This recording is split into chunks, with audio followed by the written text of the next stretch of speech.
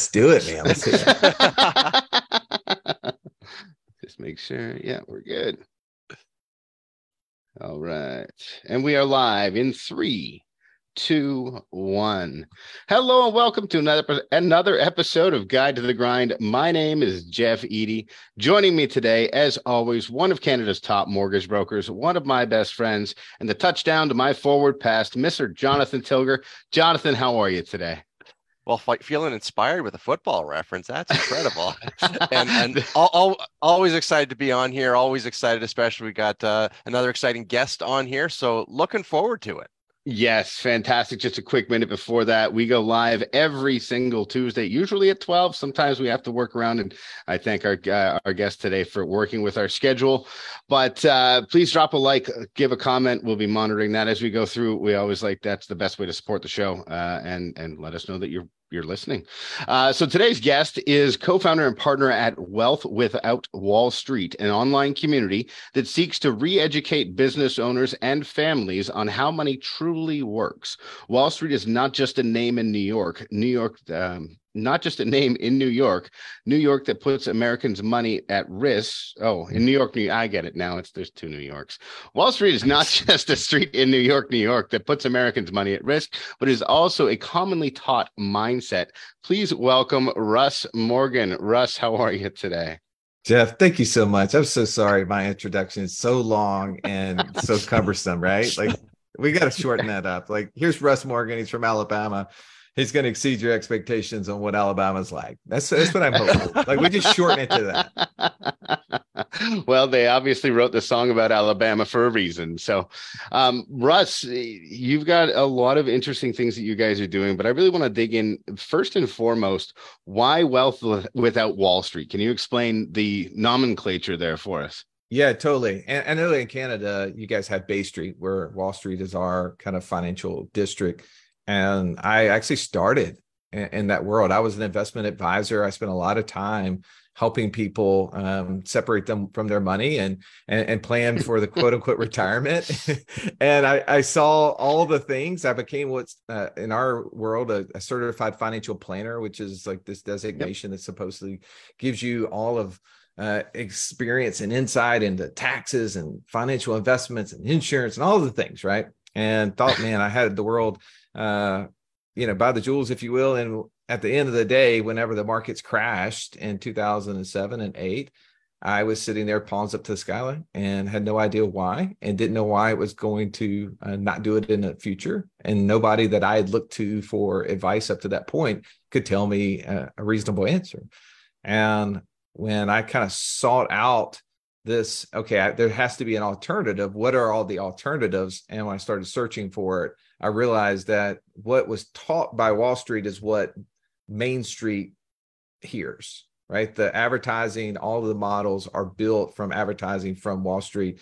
And I knew that really that was a model that made them a lot of money, which is cool. I'm a capitalist. I'm good with that. But at the end of the day, we want to be financially free. We don't want to wait till we're 65. We don't want to have to pay off all our debt in order for that to happen, nor do we want to invest in things that we don't understand and don't trust.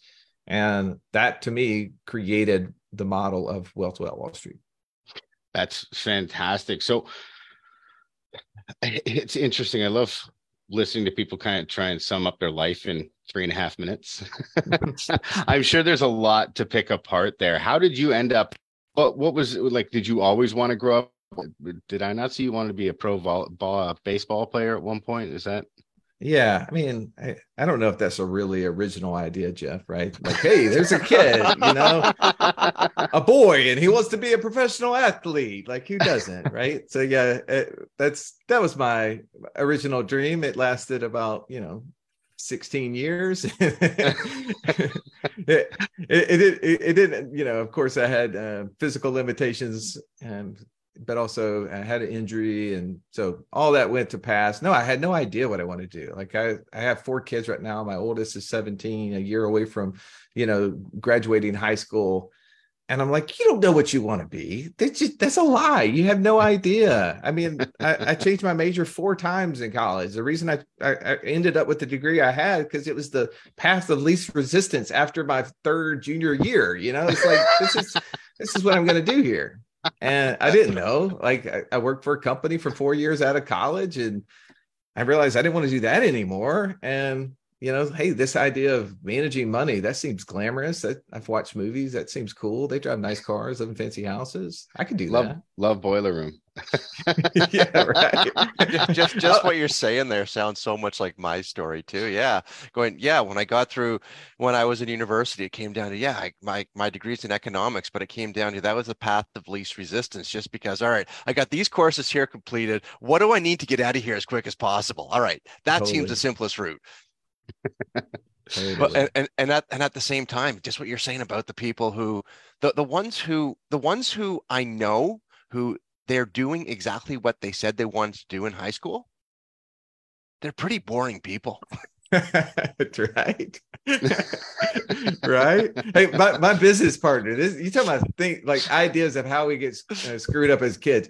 He originally wanted to be an orthopedic surgeon. I'm like, I mean, he's a smart guy. It's like, why orthopedic surgery? It's like, I watched a movie that had an orthopedic surgeon in it, and it seemed like that guy was living a good life.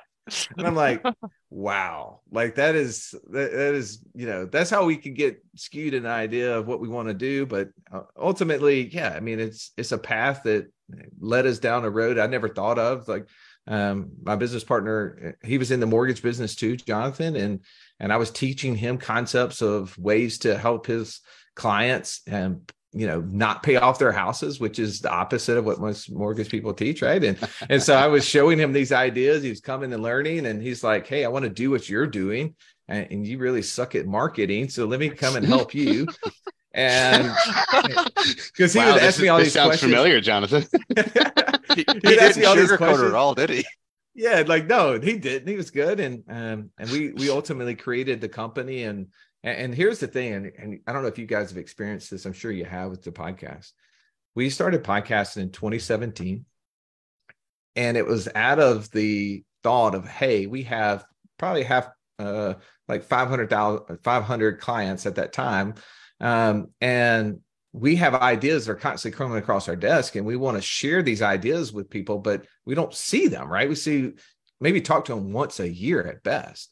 And why don't we create a podcast where we'll share these ideas with these 500 people, and that way they get it in real time and can take action or do whatever they want to with the information.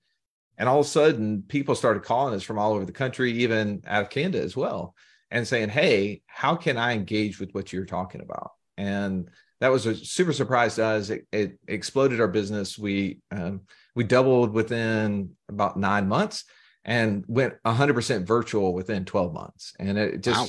It changed the way that we look at the world, but it opened up avenues to have conversations with guys like you who are sharing interesting ideas that we didn't have exposure to. And the power of podcasting is so cool.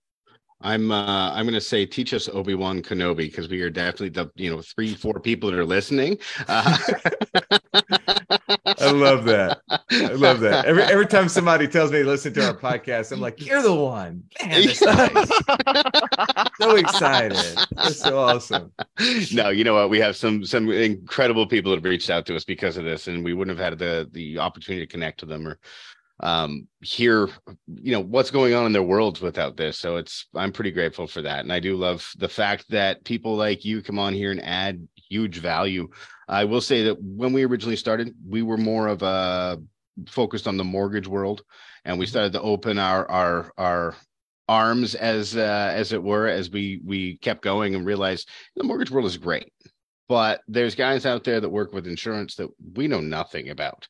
There's guys out there that do self-storage, and guys out there that do wholesaling and raw land. And it's a fascinating world once you get into it and realize that all the people that are in it aren't necessarily stuffy businessmen. And it's actually more of a kind of a run and gun entrepreneur that's refined these places. So can you tell us a little bit, Russ, about what the idea behind Wealth Without Wall Street is? And I'll tell you one thing that I really caught on to was your money growing in several different ways at the same time, yet you're still being able to use it to go on vacations and do stuff to your home and lend it out. This infinite banking idea. Can you break that down high level for us? Yeah. Well, here I'll give you the 25,000 foot view, and then I'll pull it in a little bit. Okay. And so Wealth Without Wall Street is about, as I said before, helping people who want to be financially free. And the key word in there is want, by the way. And I think if you're listening to a podcast that's financial in nature, you have some desire.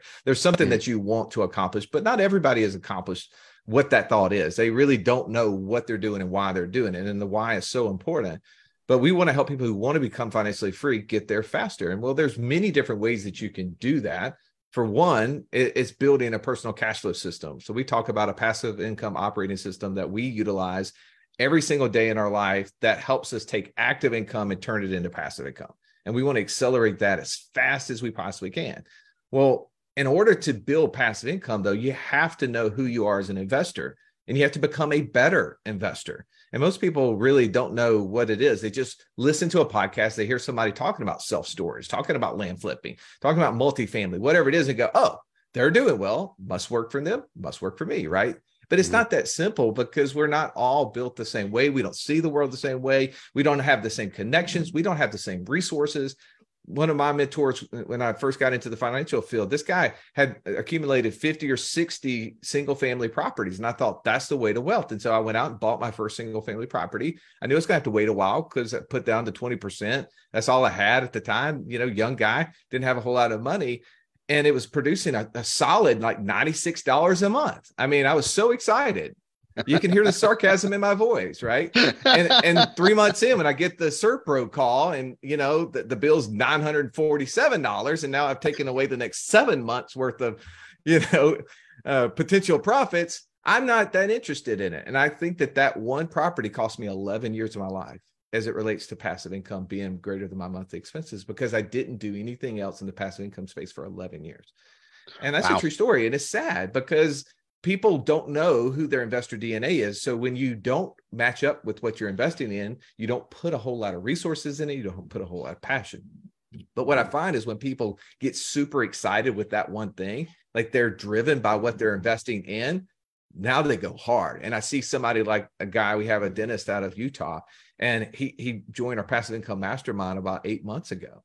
And he had a solid vision of what he wanted to do. He wanted to get out of the dental world. He loved his business, but he didn't want that to be his life. And he's like, I don't know how to create more passive income than monthly expenses. So we went through this process with him. We helped him understand who his investor DNA was. And within 4 months, he sent me text message saying, since being in the mastermind, I've done this. And it was 18 different things. And I was like, this dude is massive action, by the way, Jonathan. Like, he's all about taking action. And now he sent me a message 4 months after that, just a couple of days ago, telling me, hey, guys, I just wanted you to know. And I know this isn't reflective of everybody we talk to, right? But this is something he told me. He said, I'm on my path to hitting $60,000 a month in passive. Just 3 years ago, I was only making $30K a month in my job. And he's like, it's just crazy. It's like this is the saying we have in a lot of our groups, is that when your goal behavior is the average of everybody else's normal behavior, you know you're in the right room.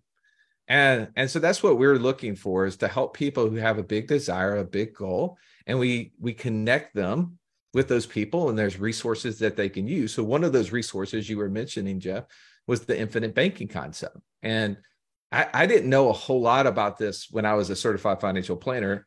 All I knew is that when somebody got on the stage, when I was in New Orleans, Louisiana in 2005, and the guy got up and he mentioned something about infinite banking. He said the word whole life insurance. My brain shut down, right? Because I was an investment advisor. Like, everybody in the world knows that's the worst place to put money. And I heard this guy speak every January at the same conference for about 15 minutes. And I would ask the same question. What is he talking about again? Whole life. Oh, yeah, I don't want that. And then it was until January of 2009, where I'm at the same conference. This time it's in Orlando, Florida. And of course, my arrival syndrome had fallen away, because everything I knew at that point had kind of crumbled. And he got up on the stage, said the same thing. And I was like, where's the breakout room where they're going to go deeper on this? And I went, followed him, and listened to his talk. And he said, I'm going to be selling my books out here at the table for anybody who's interested. It was the last day of the seminar. I went out there, bought one of his books, 85 pages. I wrote it on the flight home. I flip it over. This is crazy part, Jeff. I flip it over and it says Rocky Ridge Road, Birmingham, Alabama, right? I just said that's where I'm from, Birmingham, Alabama. I'd literally seen this guy in 4 different states across the U.S. over 4 years. And now I'm thinking this is an idea. And here this guy is in my backyard, and he was a 75-year-old economist. And I spent the next 10 years before he passed literally learning from his at his feet, and just being able to pick his brain. And the big concept behind the infinite banking idea is that the number one obstacle keeping people from becoming financially free is lack of access to cash. Yeah. And I had already knew a little bit about that. That's why my business partner and I were business partners, because I had been teaching him, quit telling people to lock up all their money in their houses, keep access to cash. And so he started showing me other ideas of ways you can do that. And the concept was, I'll take this cash, instead of put it in a bank account, which nobody does because everybody knows it's losing interest. And, it's subject to all these creditor access and all the things. So nobody puts money there. Put it in this. It has all the safety and provisions given to the insurance industries, which really trump all of the tax laws that have been given to all these other qualified plans that we know today, because it goes back 200 years. And when they get there, they can use it. They can borrow against it. It can keep growing every single day. And so I started stacking all sort of cash into these, started in 2009, not knowing what I was going to do with the money. And it took me a handful of years before I started to learn about places to put money. And then when I did that, it was like, oh, I have the money. I have access to it. Now I can start investing in deals and creating cash flow. Okay, there's a whole lot to unpack there. There's also something I want to cover, because I saw it on the one pager we got sent, was how much you dislike 401ks.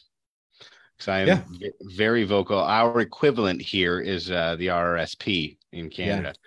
And I think they are the worst thing ever invented for the populace. It's kind of crazy.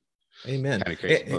Here, I want to jump on that really quickly, because let's do it, because I'm going to get into this. Early on in my career, I would say that, right? Because I was saying it was a struggle. You couldn't access the money. There's all these potential penalties. You want it out. But here I've simplified this. So financial freedom for us is defined as passive income greater than monthly expenses. It's that simple. Like I'm just saying right now, you're riding down the road and you want to know how close you are to financial freedom. Just in your head, say, how much passive income do I have? All right. You got the number. Divide that by how much in monthly expenses you have. Whatever that number, whatever that ratio is, you know how close you are. So if I have $1,000 a month in passive income and I have $10,000 a month in expenses, I'm 10% of the way there. Okay, great. I get that. The 401ks and everything else confuse the issue, because we get into how much money do I have, but then I don't know how much money does that mean I can produce.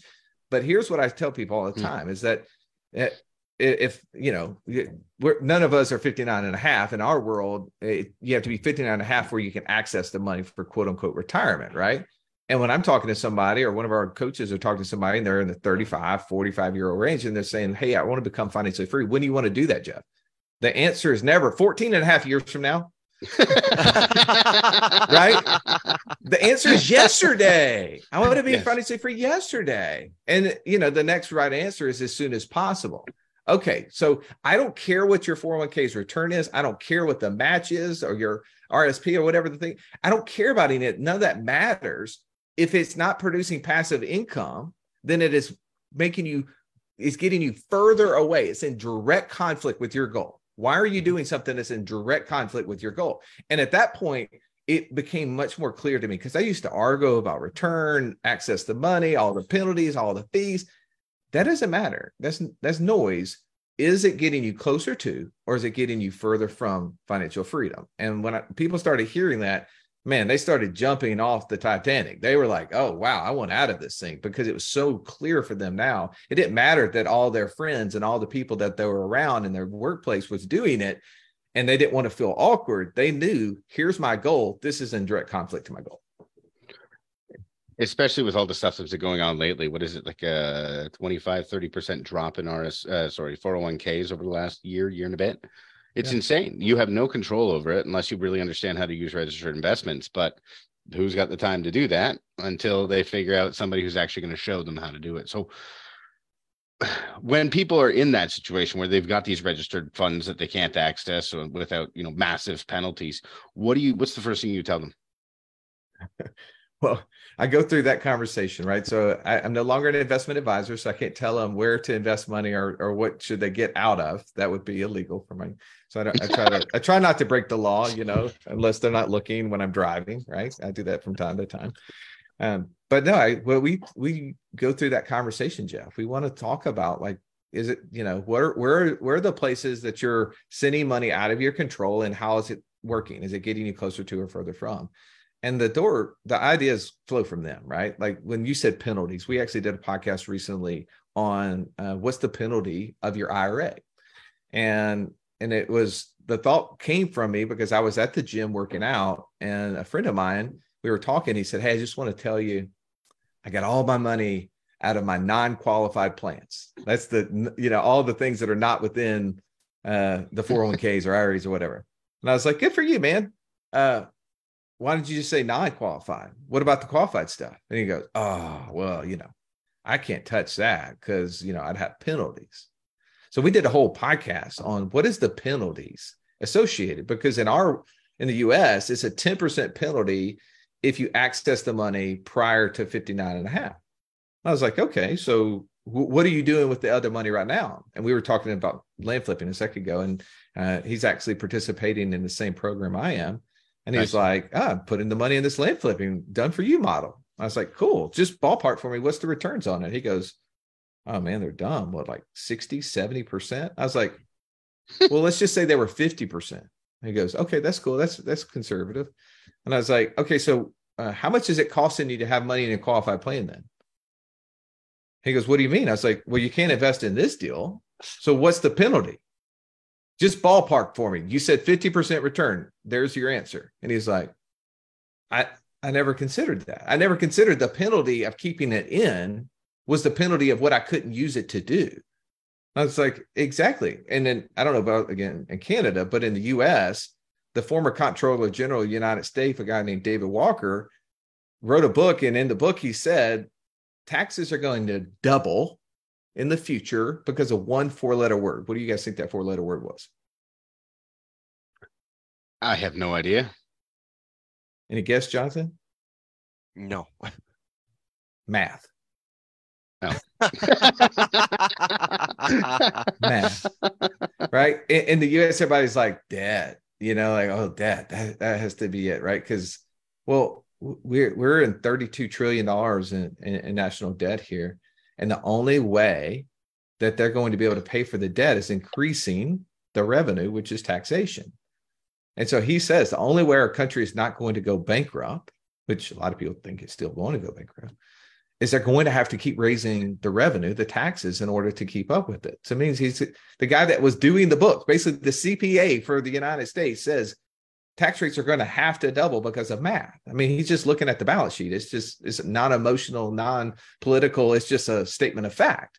So here I am talking to a guy that's in a 35% tax bracket. I'm like, well, what if tax rates are 70 when you go to access this money? How does that make you feel? Oh, that couldn't happen. Yeah. Go ask a couple of people over in Europe about that. Right. Like, I mean, that exists and we don't consider that. So what is it costing us? It costs us what we can use the money for. It costs us what potential tax rate is going to be. Those are just a couple of thoughts on it.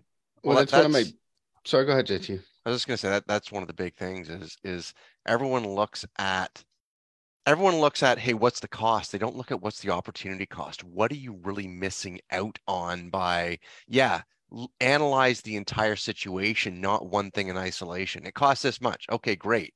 If it was here, what would you be making? Does that exceed what you've got? And back to what you're saying about just the equity in the house. It's the same thing. If you're sitting there and you're able to get the money at 5%, but can make 10% on it, going, that's free money. That's a free 5%. Yeah. We listened to a podcast episode recently, Robert Kiyosaki, the author of Rich Dad, Poor Dad and Cash Flow Quadrant and many others. He was talking about how he was a billionaire in debt, right? and he was saying that paying off debt was dumb. And now he's not advocating for us to all go get, fancy new boats and cars, right? What he's saying is that he's figured out how to buy assets by using other people's money and for those assets to outperform what it cost on the money. And And the easiest way to think about that is if you had a cash machine plugged into the wall, and electricity to run the cash machine was $1,000 a month, and it was producing more than $1,000 a month, let's just say $2,000 a month, when would you ever unplug the machine? Never. Yeah, it would be dumb, right? That's an obvious answer, but people don't think about that. One, because they're not financially educated. So unfinancially educated people probably should not follow any of this advice. They should just, go back to what they were doing. But for those who are listening to your podcast, clearly wanting to be financially educated, if they're not already, they're going to learn ways. They're going to far exceed what it costs them to operate in that fashion, which will then accelerate their path to becoming financially free if they do it wisely. I love how simple you break this down, because one of the biggest challenges I'm sure you experience this at points in your career is kind of the deprogramming of people, especially when it comes to a house and using debt versus paying off the house, or definitely the registered accounts. I mean, the government spent millions of dollars in advertising back in the 70s and 80s to make RRSPs the alternative to having a pension. And sure, I think that's the best tax savings plan that our government's ever had, because they're like 50% if you take them out early in taxation. Otherwise, you have to melt them down. But you're also taxing people in a much higher tax bracket than when they originally put the money in there. One of the things I like, at least in Canada, I don't know how it is for you guys, but if you're in your 30s or 20s contributing to an RSP, unless it's company contributed, that's different math. But if you're doing that, you're in a lower tax bracket most likely than you will be in your 60s when you're trying to take it out, but you're still getting taxed at that rate when you are taking it out.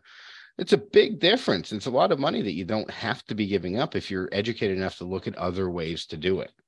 Yeah. So what are your favorite ways to make passive income? I know we're covering the raw land a little bit. Are there other ways that you look at as well? Yeah. So again, I always go back to, please don't follow what I'm doing just because it's working for me.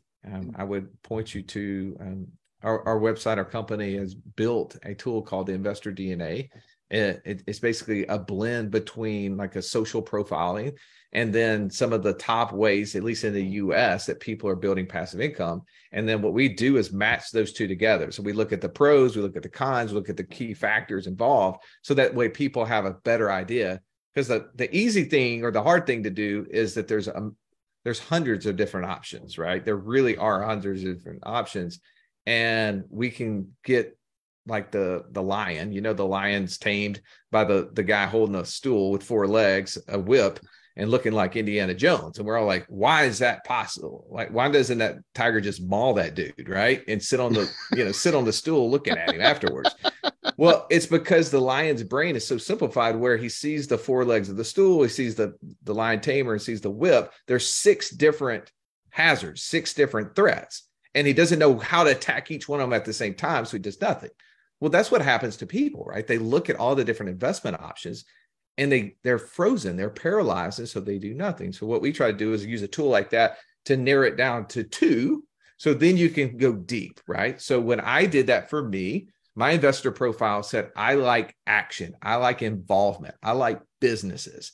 I like to be able to share. Those are things for me. So if it's steady and stable, I'm probably not interested in it. That's just not something that's interesting to me, right? Unless I can make it a business and I can use other people's money to grow it. Now that gets a little bit interesting. That's the way that I can do it separately. So for us, go ahead. Sorry, it's kind of like a Myers-Briggs for investors. Yeah, exactly. Yeah. So that's amazing. Yeah. So, and again, we're always trying to innovate, trying to figure out how to utilize something to make it simpler for people. And every single month we actually publish our own personal passive income report. And if you're following our podcast, you can see that. You can go on our website and scroll to the bottom, you hit the passive income report, and you can that plug out there now. What you're saying? Yeah, throw the plug. Where can they go? Yeah, all the things. If you want to go to wealthwithoutwallstreet.com, you can actually see our passive income report. Let's see, there's a short link to that, and I forget what it is, guys. I apologize for doing this on the air, but I'll scroll to the bottom. I'll click passive income report, and it says, so it's wealthwithoutwallstreet.com/passive-income. There you go. Simple enough, right? And you can actually look at the things that we do on a monthly basis and publish. So So this year, our net income and our passive income activities is a little over 400,000. Last month in September of 2022, when we published it, we were at 65,000 for the month. And so some of the things that we personally utilize, we do the land flipping. Love the land flipping stuff. And we got to know Mark Podolsky personally, have done a lot with him, involved in a passive income mastermind business with him. We also love go ahead. I was just going to give a shout out to Mark there, because he was on the show back, I believe, last winter, and he actually endorsed you on the one pager that we had. So it was great to see that. And oh, cool, love that you're working with him. Yeah, that's awesome. I'll have to tip him even more for that. Then that's good to know.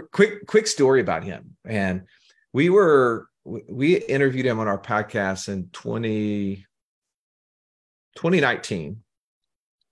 Interesting guy, interesting concept, but just like everything else, just timing was not right for us for whatever reason. Almost a year goes by and we're assessing our podcast stats and realize his podcast had been downloaded twice as much as any other podcast we had. We're like, I mean, we're not bright guys. We're from Alabama, but we should probably have this guy back on. So we had him come back on the podcast and he was sharing what he was doing. And we're like, this is fascinating. We got to do this. And so we got involved with him at the beginning of 2020, and it's just been amazing. And I meet people from all over the world. We speak at his event once a quarter, and I was just at an event. There was friends of ours from Canada that were there. There was some guys from Germany there. I mean, people come from all over and they're utilizing this concept. Now, I think it works in the US, but there are investors all over the world that are doing it. And so we love that. We also use short-term rental because, again, that's a space that we can get involved in and we can create a business. So my business partner and I started this in the middle of COVID in 2020.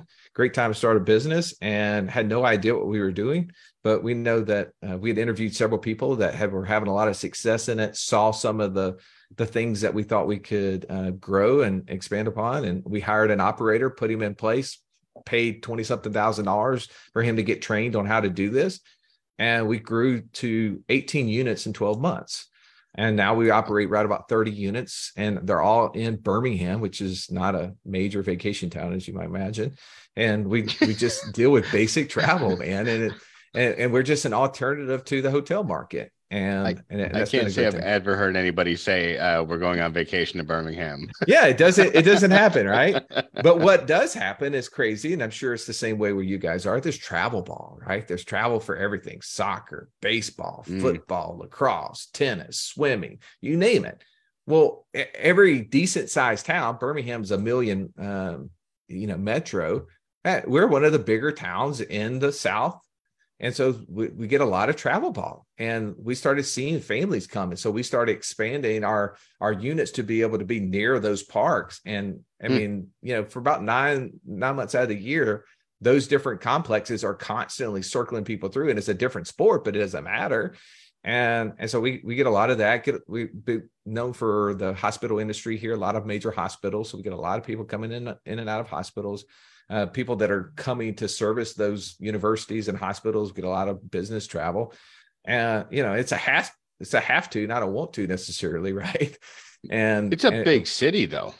Yeah, it's fairly big. Again, a million metro is I don't know what equivalent city in Canada would be, but you probably know. So a million, probably Ottawa somewhere. No, Ottawa. No, I don't think Ottawa's quite that big. Probably, I think Hamilton nowadays. But. Okay. Yeah, maybe. So I'm having a little not troubles. I want to know more specifically what you do, because you say you're not an investment advisor anymore.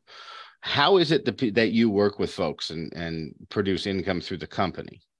Yeah, so we have multiple different facets where we can operate with people. So one, most of the time people come to us through a free call, and they get on a call with us, and they're telling us what it is that they're trying to accomplish and why that's important. And then we will go deeper. We have a thing we call our right next thing. And we go through 5 different categories, 5 different pillars that are breaking down both strategy and planning, infinite banking, passive income, tax strategy, as well as structures and planning. And for those that we can help, normally we're going to do some one-on-one coaching with them. So that's one way that people can opt in. No matter where they are in the world, we can help them with that. And we will plug them typically into one of our mastermind groups initially, just to give them exposure to other people who are doing what they want to do. So we have groups, we have courses. We do help people set up the infinite banking system for those who are in the US. If they're in Canada, we have partners that we will connect them to in there. And then we have all sort of resources and people within the passive income space that we connect people in. And then our last one is our passive income mastermind. We run a passive income mastermind. We have people out of Canada that are part of it. And so this is for people who usually solve the money problem. They're just trying to solve the time problem now. And so we get them in a group. We meet twice a month, virtually, twice a year live.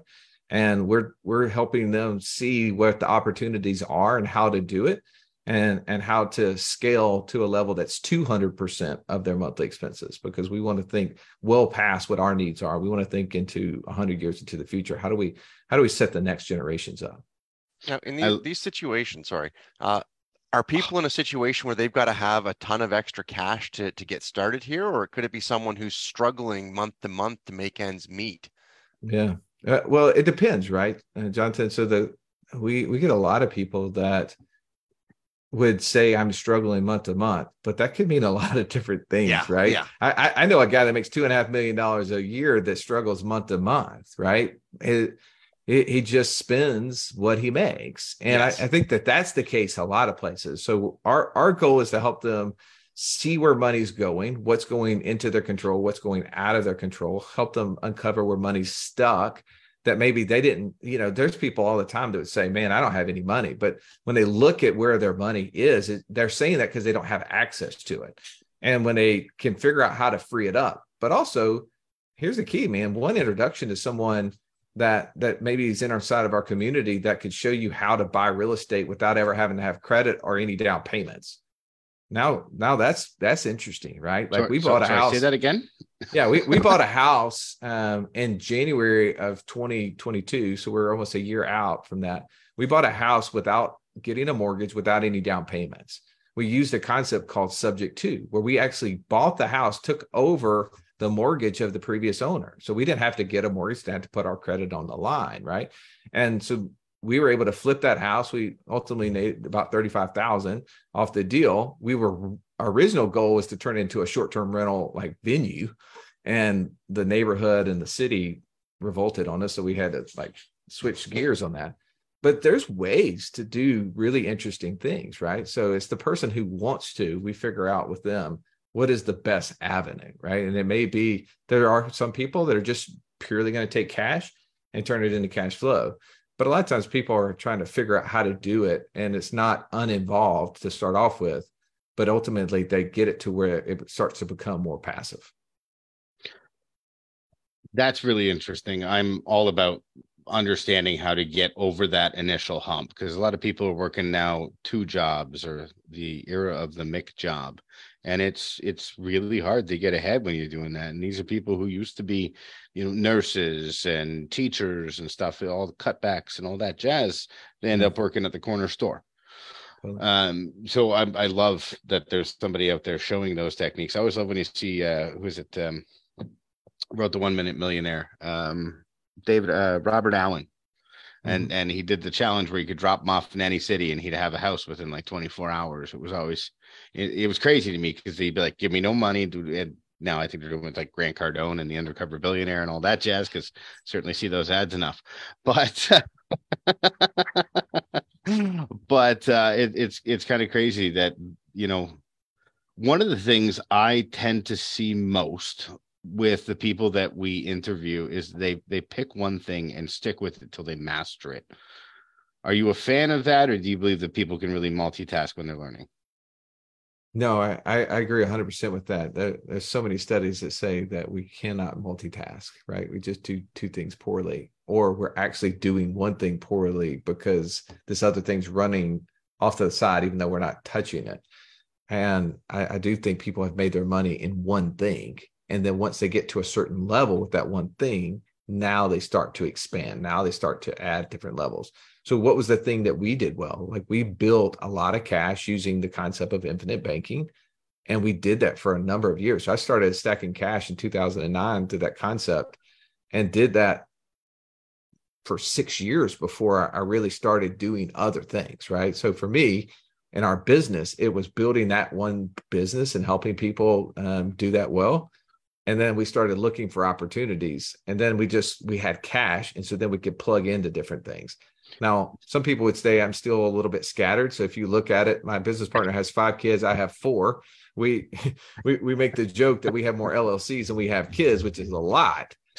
And so we're involved in a lot of different things, but also we tend to just be CEO, but always finding operators, finding people who are running the businesses who are already excellent and just plugging into that, right? Giving capital, but giving maybe insight to certain that they're missing.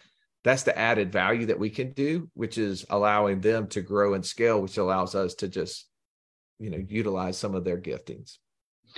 So can you break down the infinite banking? I know we started there and we kind of went off in a little bit, a couple other directions, and we didn't really get into how the mechanics of that work. Yeah, totally. So what you do with infinite banking is that you're going to design a dividend paying whole life insurance policy. And now I know in Canada and the US, the rules are a little bit differently, but I do know that they have a lot of similarities. So I won't speak to exactly you guys' rules. Okay. So, find a guy in your area. You can go to what is the website? It's infinitebanking.org. And they actually have a practitioner finder on there. And you can look up in your area who's a practitioner who knows this and practices this personally, so that you can reach out to them. And I know several different people in the Canada area. If you join our community or something, I can give you those direct names. But so what you do is that you set up an insurance policy, but you're not setting it up for the death benefit, Jeff. A lot of times we buy things like Walmart shoppers, right? Like we want to put in as little as possible and get as much for it as we can. And that's the way we've always bought insurance, or we're told to buy insurance. But it's opposite true in the infinite banking world. We're actually trying to put in as much cash as we can and buy the smallest death benefit that the insurance company, and in the US, the government will allow us to do.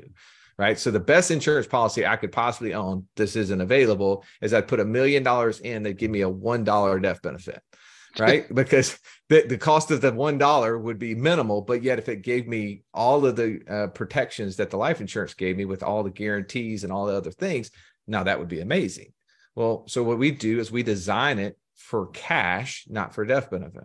So once we design that insurance policy for cash, we're going to shove money in, sometimes in a lump sum on the front end, and then some sort of ongoing basis. It could be monthly, it could be quarterly, it could be annually, right? And whenever we put money in, that money is going to just add to my cash basis, how much cash is in there. So then we use that cash as the tool to go buy investments. Now you're going to say, well, how much can you borrow? Well, it's just like your checking account. You can borrow against how much money's in there, right? So if I had 100,000 of cash value in there, I can borrow up to 100,000. I can't get 500,000, right? I can only get 100. So what we do is we set up systems to where we get as much cash going in there as possible. So that way, for my land flipping business, I borrow against that 100,000, for instance, just using that number. I go buy the properties. Now the notes that come from that come cycling back into paying back the loans that I borrowed the money from the insurance company. And any extra I can add as cash on top of that, which compounds my growth. Now, you guys already know I'm weird. I'm from Alabama, have a strange accent, but I have 26 whole life policies personally. Now, not on all of me. I have like 7 on me, like 4 or 5 on my wife. I have 4 kids. I've insured them twice. I have business partners. I have investment partners. I have former employees. We've bought insurance on all of these people. And I'm not original, by the way. The big banks in the US, I don't follow Canada, so I don't know if it's the same there. But all the major corporations, all the major banks in the US have been doing this for years. They've been buying insurance on their key employees and stuffing cash. Wells Fargo, which is one of the major banks in the US, has over $22 billion in cash value life insurance. So what we do is we're just following the same approach that they've done. So now we have a storage place for our cash that grows no matter what, that doesn't go down with the market, is not taxable. So my growth is not subject to taxation, and I always can borrow against it. There is no requirements like for you guys in the mortgage industry where you have to fill out a bunch of Mickey Mouse paperwork, prove that you can pay it back. 100% of the time I can borrow. The only questions they give me is how much do you want and where do you want me to send it? Wow. Okay. So I know everybody's thinking, well, maybe not everybody's thinking like this, but what are the rates to borrow at? Because rates are getting crazy right now with all sorts of different areas. All right. Well, several different answers to that, but I'm going to give you the one that really matters. It doesn't matter. it does. Oh, wow. Matter. I like it. it doesn't matter. And interest rates are another function of the way Wall Street and Bay Street work, right? It plays tricks on our minds and makes us think that, oh, I should follow, like people would come to you in the mortgage world and say, what's the rate? Right. Mm-hmm. Yep. Well, the rate is probably the least important question you should ask. What are all the other terms? Yeah. Right. Like the rate I'm going to tell you a long way to answer this question though, is I was with a group of investors who were needing private money. And I was like, okay, give me all the things that you want. And they listed all the things. They said low rate. I go, okay, great. Here's the deal. I'll lend you money at 5%. And they're like, 5%? That'd be great, right? Because they're borrowing money at 20%. And they're like, 5%, I'll do that all day long. I go, but yet you got to pay me weekly. And they're like, ooh, no, I don't like that idea. Because their deal flow obviously is not weekly. It's annually, sometimes every 3 years, every 5 years. And I go, okay, well, the other terms I'll give you is 50%, but you pay me after 5 years on the balloon. And they go, oh, I can structure the deal to work that way. Like, I mean, so it's not interest rate. Rates are not important. It's about the term. So we've been borrowing money against these insurance contracts anywhere between 3.5% and 5% for the last 12 years. They're still at that rate, by the way. But what we will see as time goes on, interest companies are slow moving. They're slow moving toward, because they're dealing with 30 years worth of interest rates. And so just one spike in interest rate today is not going to offset 29 years of interest rates, right? So they will slowly tick up. But when we borrow money from companies in the US that are mutually owned, meaning they're only owned by the policyholders. So the policyholders are the ones who get the dividends, who get the profits of the company. So if interest rates go from 5% to 20%, what do you think happens to the profitability of the insurance company? Goes down or goes up? It's going up. Yeah, and I'm an owner of the insurance company. Do you see what's happened to my profitability, right? So it really doesn't matter in that fact of what interest rates are. They're always going to be a little bit less than what you're seeing at the banks, and more importantly, I'm not subject to having to pay it back. So I borrow money with non-structured loans, so I don't have to make monthly payments and I have to make annual payments. I can. If I don't, they just capitalize that interest on top of the balance. Wow. I'm kind of speechless after that. That's fascinating. It definitely is. I mean, I've heard a lot of people talk about insurance, but no one broke it down that way as far as how really to use it effectively. And then when you're taking that money out, that's obviously where you then take it a step further with the investor DNA, and then from the investor DNA, help them understand, different people that they can go to help them in those areas. Yeah, it's just a tool, right? Like I used to not understand that because I was trying to run away from Wall Street so fast. I thought, oh, this is the alternative. I'm going to stuff money in these life insurance policies, show people how to do this. They're going to save more money than they would have ever saved. It's not going to ever go down in value. Not going to have these 30% lost days or months or years or decades, right?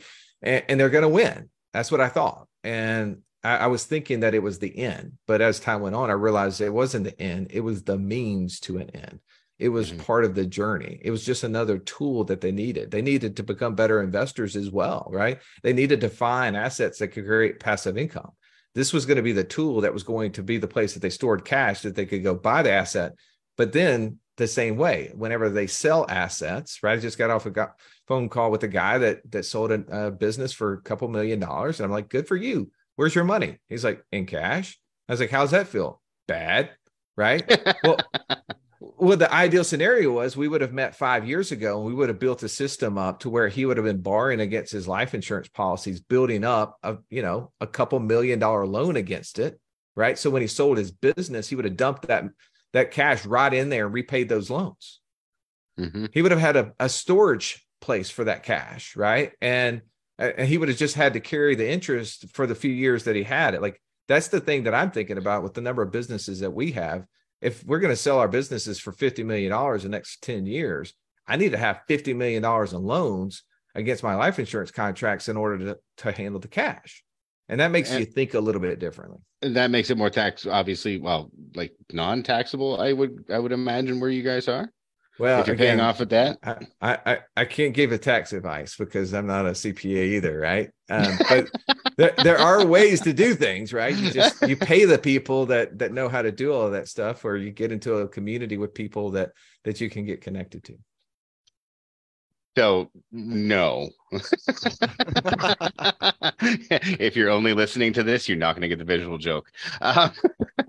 We're coming up to the end of our hour here, Russ, but this has been fascinating. I do love you are in a lot of places, but you can certainly see the connecting line between all of them. And I love that there's a way to walk people along that line, because let's face it, and it's not to patronize people, but when people come in to first learning about all of this stuff, and even once they've learned to a certain degree, there's a lot of stubbornness to them. And it's just trying to get out the old ideas. But if you can show them the next step, they're eager to learn once their mind is open. So it's really cool to see somebody doing that. What would you like to tell somebody if they're listening to this today to help them take some action right after this? Yeah, I'll give you two things. How about this? I love giving more a simple value. thing. Yeah. Hey, I'm going to give you a YouTube video, and it's not mine, by the way, but it goes into, like, a lot of times people beat themselves up and they say, man, I wish I would have learned all these ideas 2 years ago, 5 years ago, 25 years ago. Mm-hmm. And they're trying to figure out why they didn't learn it. Why was it so easy for the two of you guys? Like, how is it that Jonathan and Jeff have all this information? Why hasn't I figured this out? Well, there's a YouTube video out there called The Backwards Bicycle. You guys ever watched this before? 7 minutes. No. It's a great video. They'll explain this phenomenon of why we don't know this stuff and why it's so hard for us to learn it. I won't steal it from you, but the basic concept is that when this guy rode a bicycle, he had these engineers that built it for him. Whenever they turned the wheel to the left, or turned the steering wheel to the left, the wheel went to the right, and vice versa. And he tried to learn how to ride a bike. We've always heard the saying, oh, it's just easy as riding a bike. Well, it's not when it's in reverse. So that process is what keeps us stuck. So once you know that, you can go, okay, I can quit beating myself up. And secondly, I'm going to send you to a website, wealthwithoutwallstreet.com/guide to the grind. Sound familiar? Yeah. Wow, I feel special. There's a custom page for us. Amazing. Yeah, there is, man. And what we want to do is it has you guys' cool logo on there as well. But you go on there, wow, and you can do one of many things. You can choose which path you want to go in, and you can get involved in our community and get involved into what we're doing. And so we make that available to everyone to be able to check out. And there's links to connect with us and all that stuff on that page. So we'd love to just send you there, and any way that we can support you on your journey, that's our bigger goal.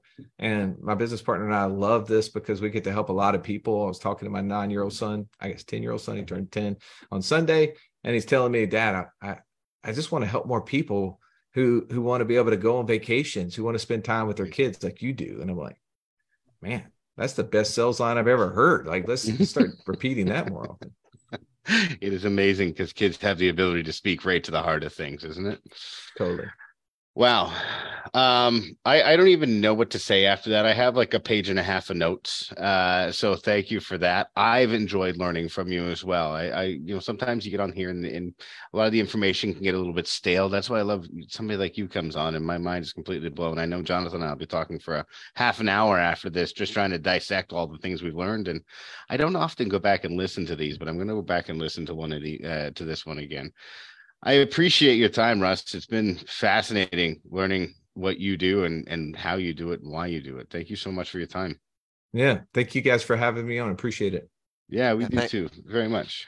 Sorry, go Thanks ahead, a lot. I mean, I've actually been, I'm usually more quiet than Jeff. I'm not going to try and pretend that, but I'm more quiet than usual just because I'm sitting there going, okay, my mind's going, all right, I'm a lot of information coming in here. Let's just process what's happening because it's been incredible. So thanks a lot.